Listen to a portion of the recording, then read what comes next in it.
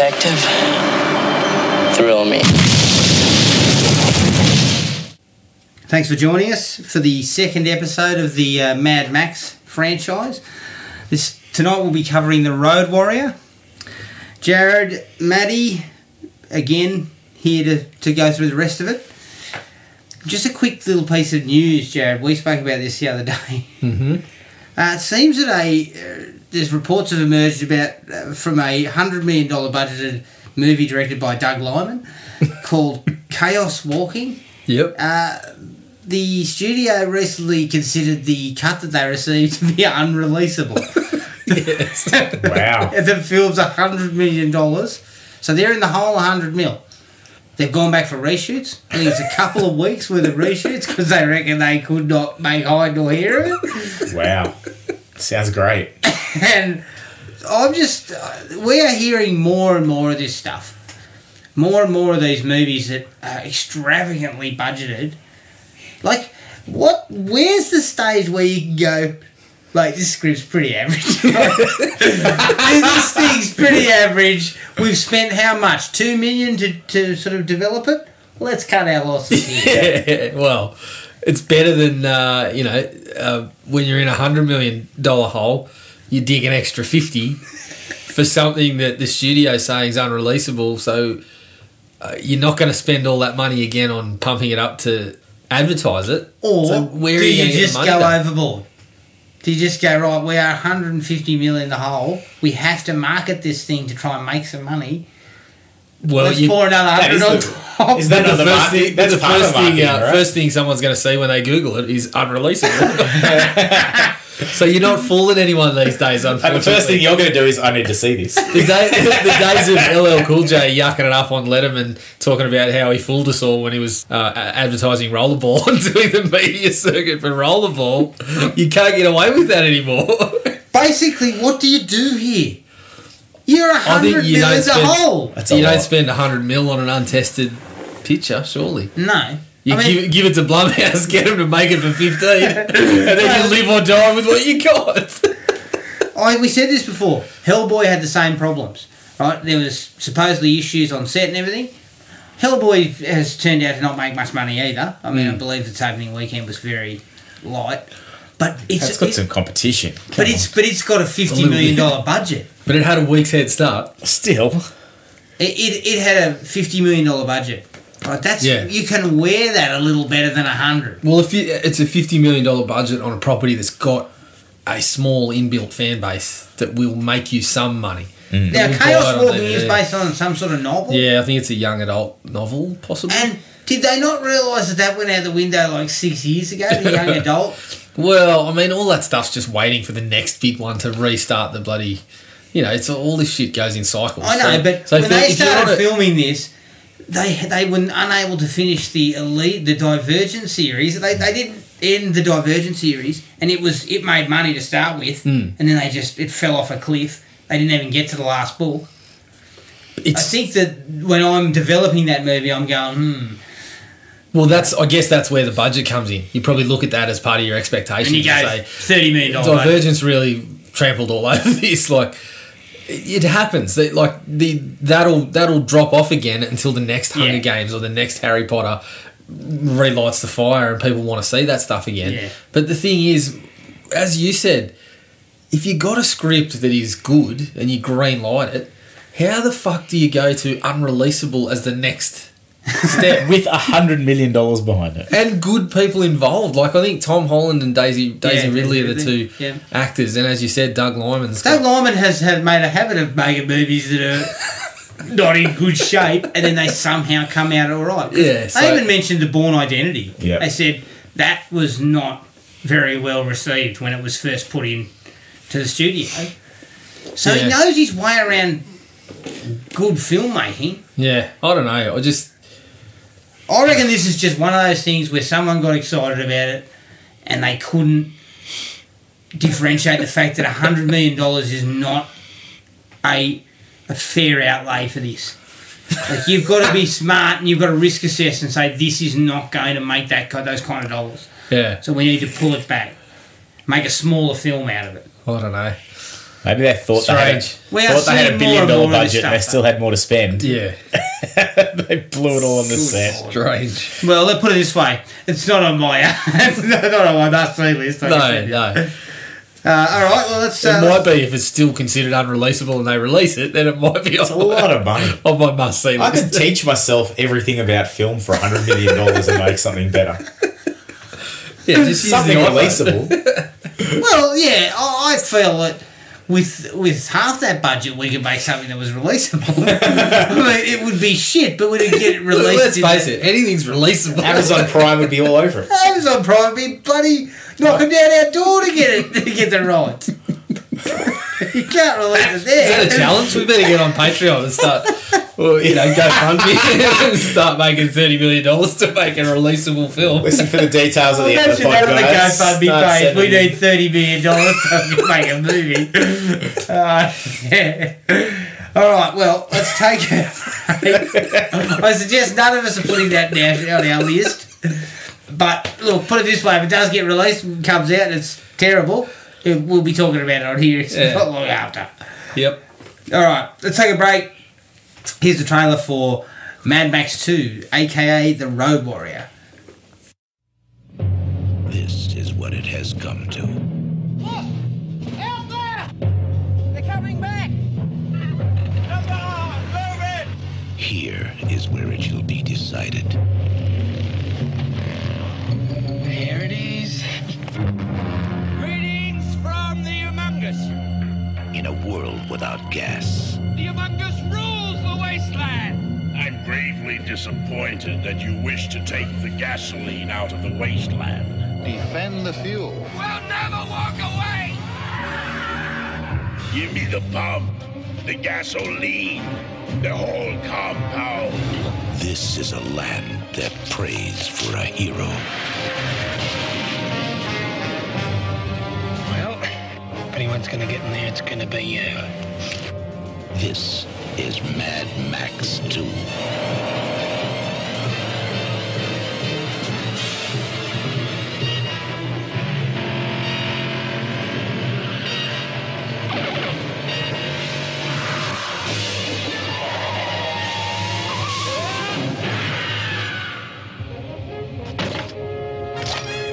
Max, It's a long time since I've seen driving like that, man. the warrior of the road. You're okay by me, pal. Gotta hand it to you, Trish. The last of the V8 Interceptors. Every day we get weaker while they get stronger. You want to get out of here? You talk to me. Now, to do the job, I need some high-octane gasoline. Got yourself a deal. You can run, but you can't hide! You gonna crash or crash through? I was wrong about you. I'm sorry.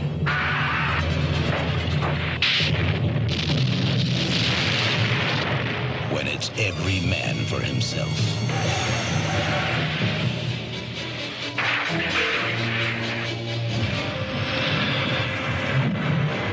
And there's no place left to run.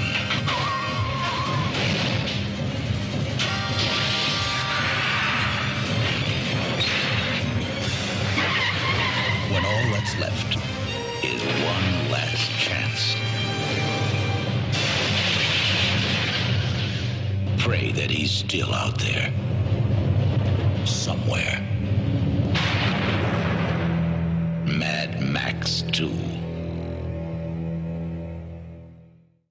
The Road Warrior from 1981, directed by George Miller, produced by Byron Kennedy, and the screenplay is by George Miller, Terry Hayes, who did Dead Calm, and Brian Hannett, who wrote Tom Burlinson movie, The Time Guardian. I remember watching that back in the 80s. I believe it cropped up in Not Quite Hollywood too. There's a bit of a steamer. It stars Mel Gibson as Mad Max, Emil Minty as the Feral Kid, Bruce Spence as the Gyro Captain, and Vernon Wells as Wes.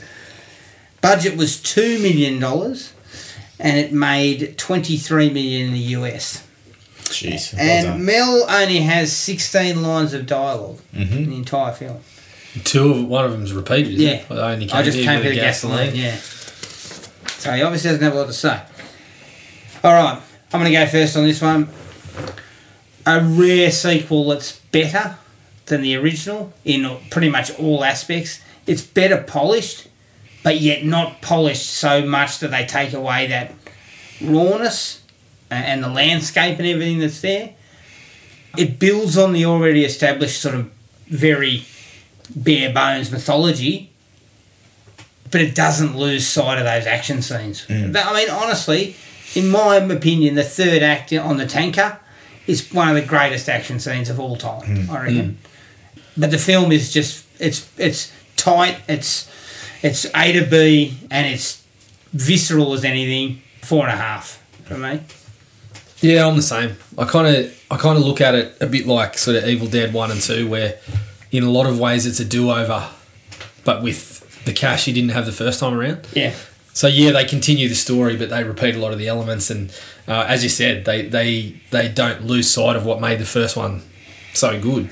But they expand that world. They obviously had the money to come up with a set that they were able to make it look far more into that kind of post-apocalyptic setting. Was that also shot in Australia? Yeah, I think it was South Australia somewhere. I think. Don't quote me. But the thing I like about it though is these nothing characters they've actually got little bits and pieces that kind of create this backstory for them that you sort of have to fill in yourself. So they're not nothing characters. They're not just henchmen and random weirdos. They are random weirdos. They're random weirdos with a backstory. Like for example, you get this sense of Vernon Wells and this other guy, and you're not exactly sure about what the relationship is, but it kind of builds up this character, even though you get very little out of him. There's no dialogue between those two. No, but you get a sense of emotion when something happens. Yeah, same with Lord Humongous. Like, you don't get a lot from him, but you understand there's one shot where he's clearly burned or something. Yeah. So you understand, okay, there's probably a reason for the mask. And then there's his gun, which suggests he's possibly a military, or he had family that were military or something. You get these little bits that kind of build this world out. And whilst keeping Max to a perfect amount. Like, as you said, he doesn't have a lot of lines, but you get his interactions with his dog and the feral kid that are all you need. If you've seen the first movie, you've got all you need, you know. Yeah. I reckon it's 4.5 for me. Hey? Yeah, I haven't got any major complaints with it. The entertaining, like you said, that last act is phenomenal, and you can see they've taken parts of this one and rolled with it in the future ones, especially in Fury Road. The best parts of this one they've taken out. The plot flows through. There's payoffs. They build things up, and then you just see the futility in a bit of it right at the end. And it just makes it so good. Yeah. Again, it's those bit characters that make it just that little bit more quality, and it keeps your attention the whole time. I'm happy with the 4 for that one. 4. Again, the opening line is the action scenes are just unbelievable. Bloody hell! I just feel like for the first one, the second one, and the final one, that I feel like that it's part of this mythology of Mad Max. The third one, it turns into they've got some random sci-fi apocalyptic script and just chucked Mad Max into it. Yeah. Like if he's only saying 16 lines in it, that's all you don't need him talking. It's him looking out for himself, and because these movies are primarily with a bit of character development around action and reaction. Yeah, and it's ingrained. You've got to move across this fucking vast expanse in cars at some point. That's it. Yeah. And you've got to have a 20-minute action sequence. And as you're watching it, you've got this whole folklore about he's honoured his contract or whatever, and it just adds to the whole building of this world. Yeah, absolutely. But the action scenes is just... I love they actually spread the scope a little bit. You got some bigger action scenes. You got some non-car related action scenes. Like I love the raid on the camp where Humongous's crew try and hit it and try and take it out. Yep. There's a couple of huge explosions. Like they throw a bit of that in. The cars too. Like obviously they've got more money to spend, so you've got a wider variety and more cars. Yeah, so like you see it from Humongous is- aerial views, and there's like 7 or 8 cars. Yeah, converging Humongous's on them. crew looks really intimidating, especially when Max is looking up there from the rock, and all you can see is what looks to be this little settlement in this kind of vast expanse, and then Humongous's crew just seem so overbearing because they got, and then they could stylize the cars a little bit too, which they didn't get as much chance to in the first one, I suppose. But all that stuff just equaled. When the action was on, it was great. Yeah, and as I said, that last 20 minutes is just everything's happening. It's definitely and the like pure up a tier. logistics of getting that done on a $2 million budget in the fucking outback. Yeah.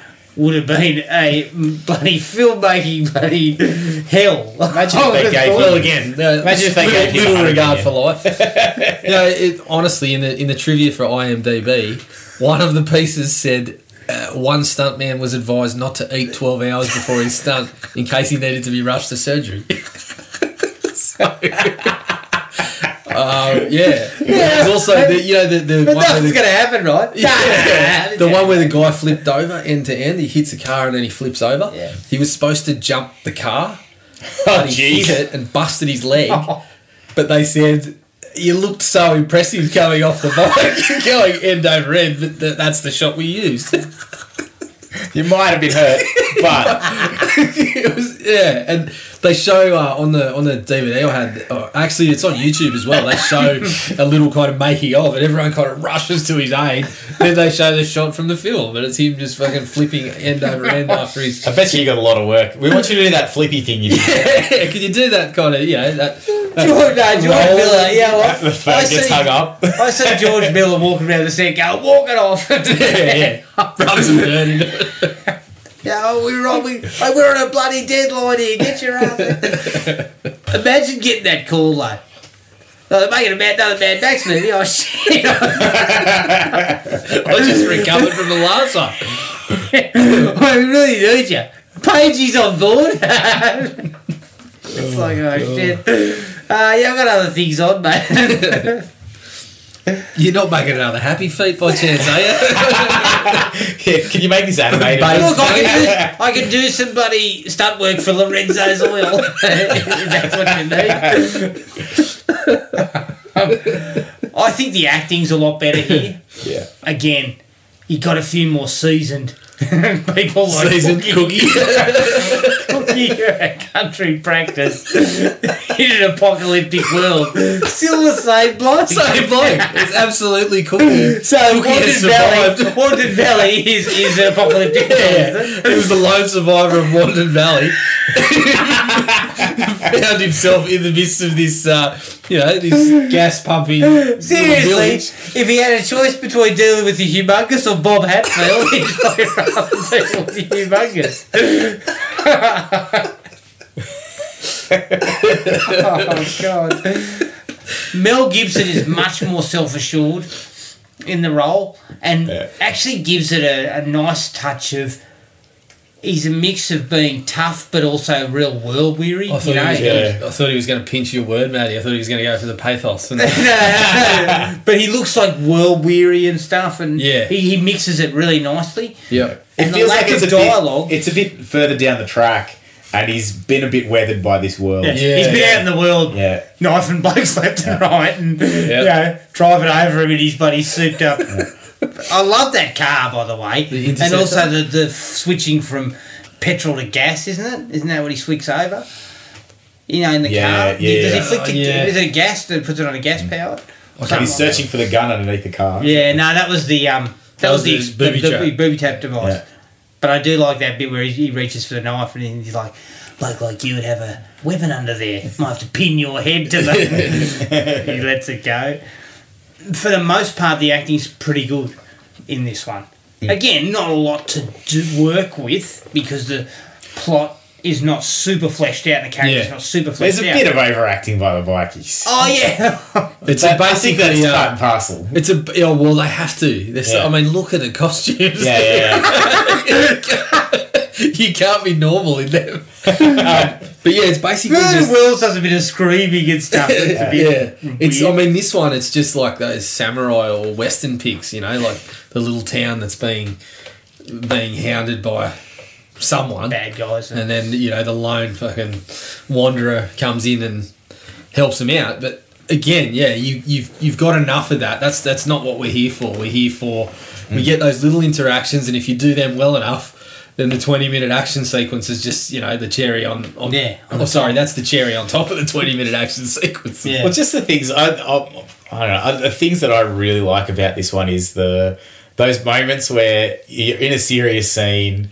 So, for example, they're confronting about, we're going to break down into your town and we're gonna take what you have. Yeah. So you do it peacefully and we won't kill you all, or you're in trouble. But then you've got this little monkey kid coming out, throwing this boomerang, and then everyone's just pissing themselves because this guy's lost half his head. And he kind of laughs along with the joke. He's holding his head and he's grinning. But it's like there's these cock-ups happening, but that's as serious as this world is. Like it's just the parts where you're trying to be serious and aggressive, I guess, can be overrun with this comedy, and it's still it's just how it works in this world. Yeah, I also like that in lieu of Max saying having any dialogue whatsoever, basically, they kind of use the feral kid for him to kind of bounce off. Yeah. To get his kind of feelings about the situations out, and the fact that he can't connect with anyone.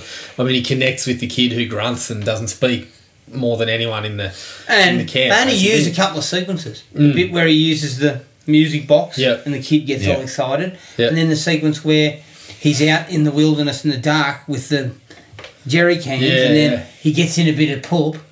There's another gang there on his hammer, and the feral kid comes out and helps him. Yeah. Leads him back. Yeah.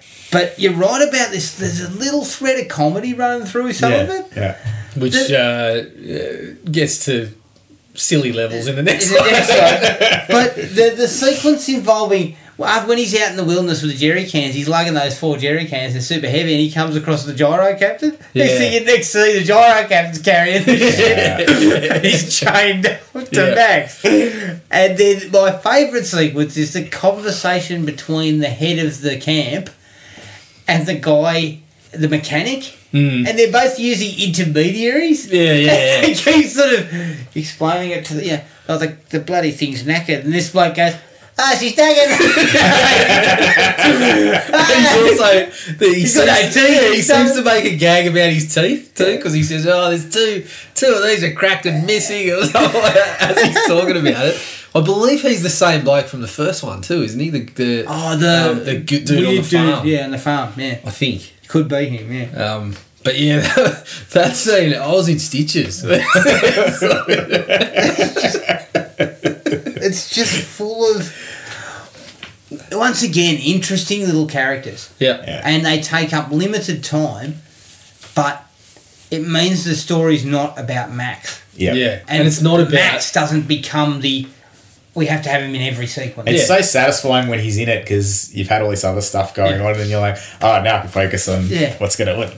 on the action. And I mean, I haven't watched Fury Road in a couple of years, but I believe Fury Road's set up in a similar way. You've got little characters, and then you've got Max and Furiosa. Yeah.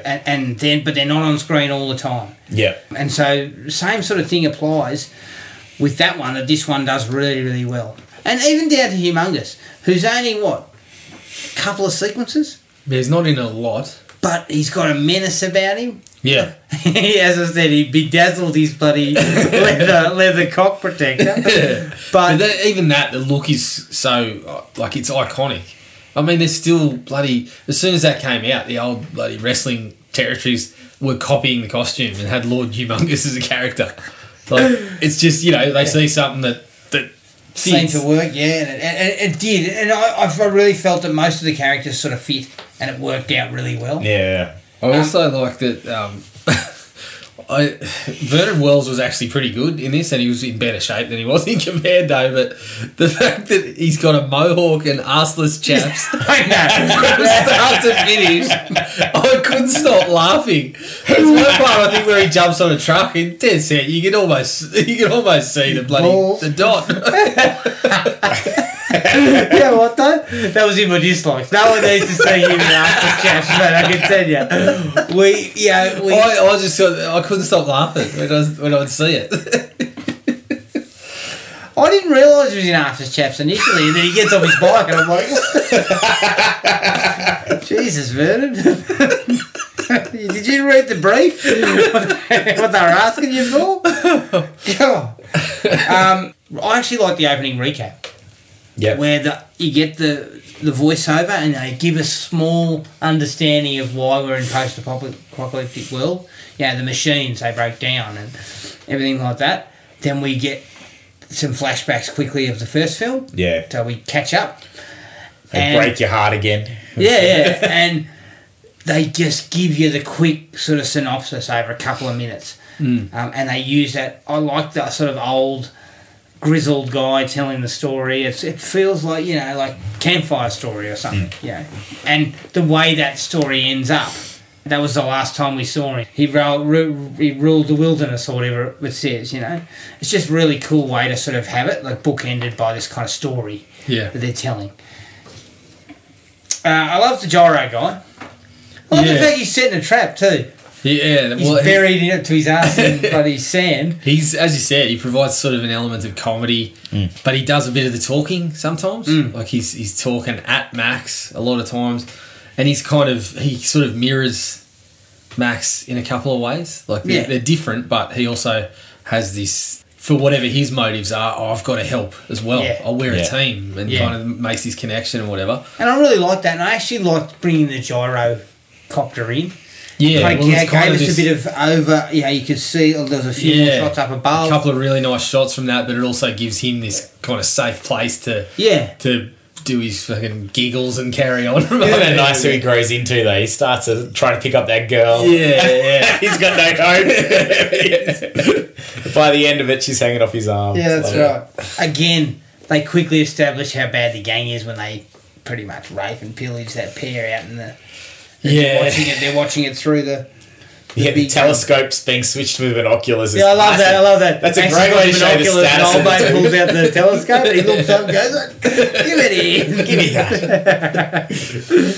It's just, again, it's a primitive way of doing it, and I don't necessarily always agree, and I think you've said in the past, if you're using rape as a kind of a device to make someone want to get exact revenge, but in this case you're talking about this lawless land.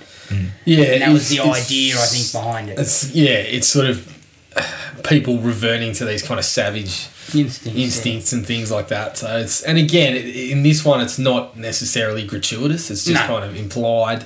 And I think I'm still not a fan of it as a device. I think it's just an easy crutch. It even seems to be for Miller, who's an intelligent dude and an excellent filmmaker. I think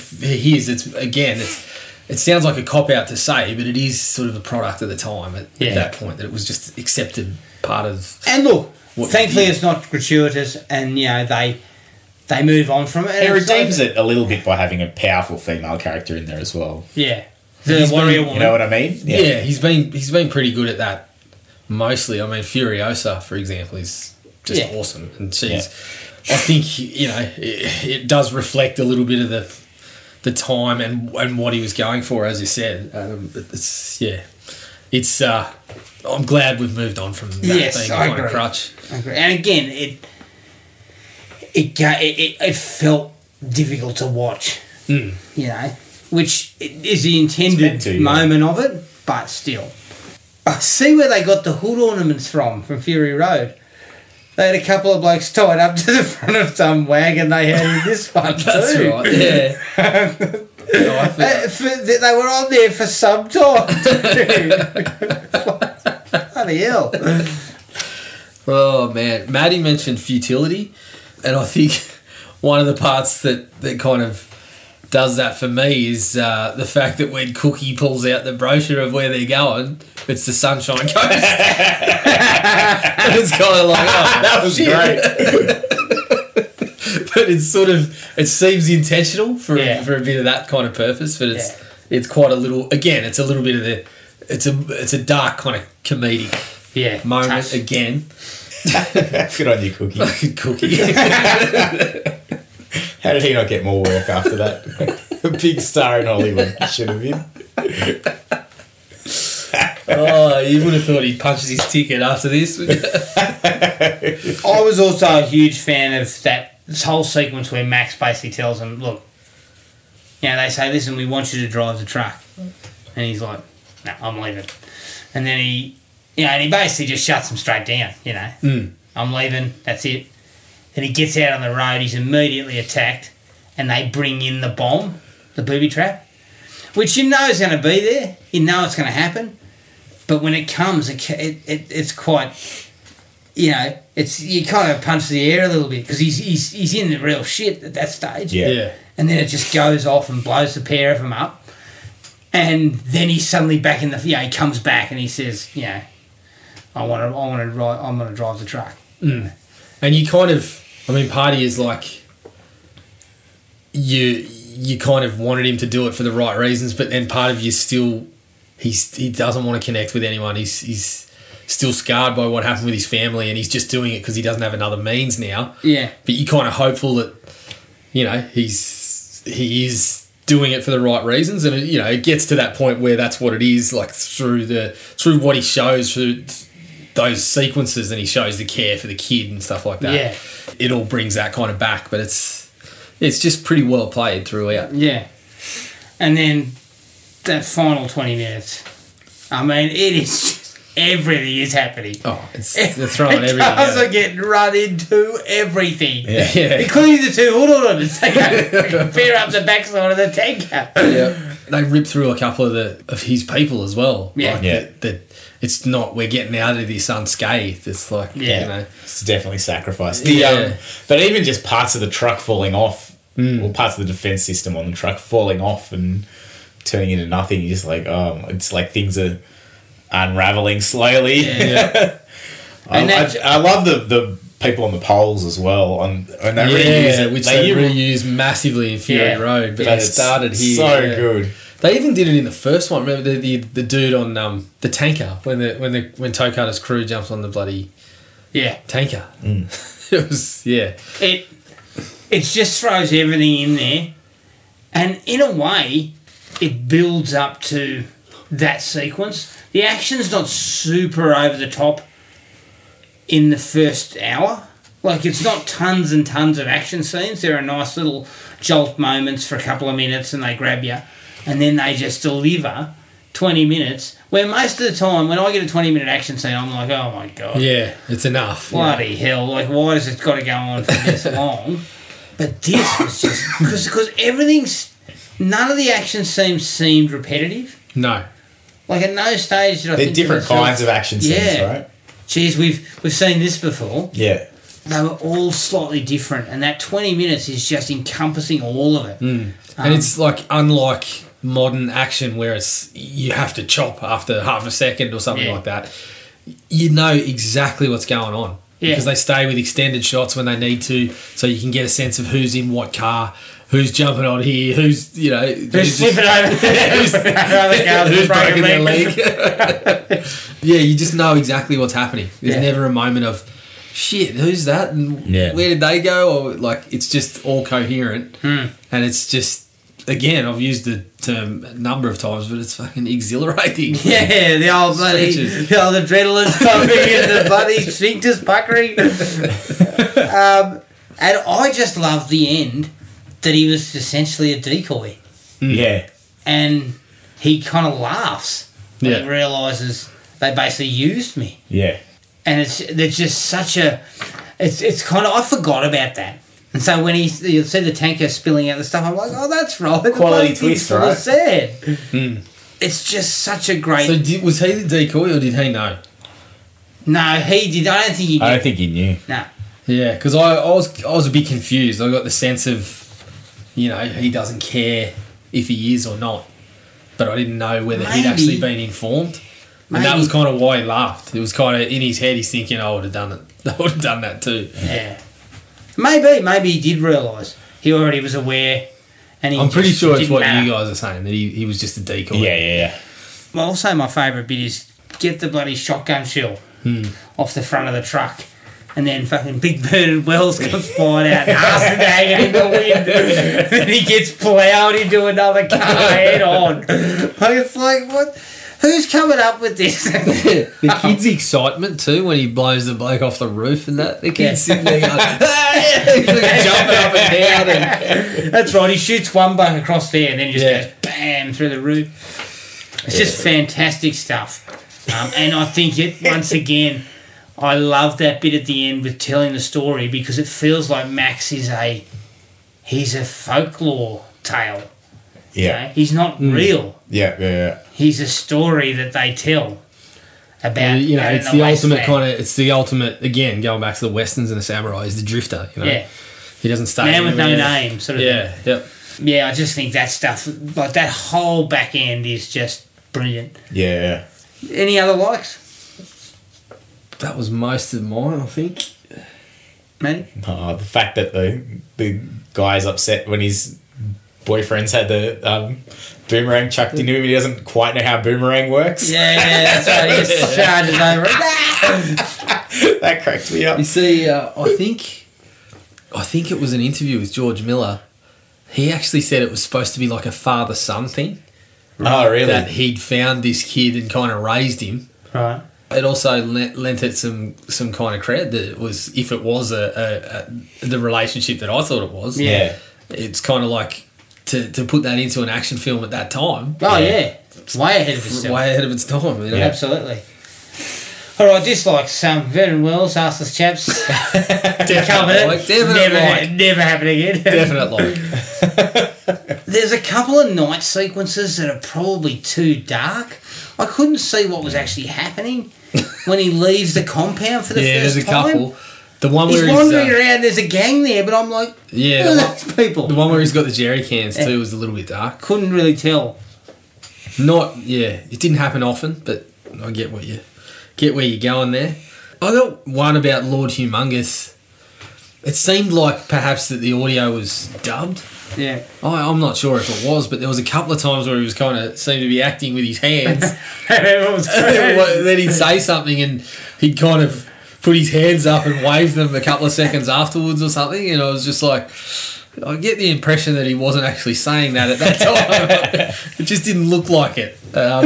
So yeah, I don't know if Lord Humongous was as accomplished an actor as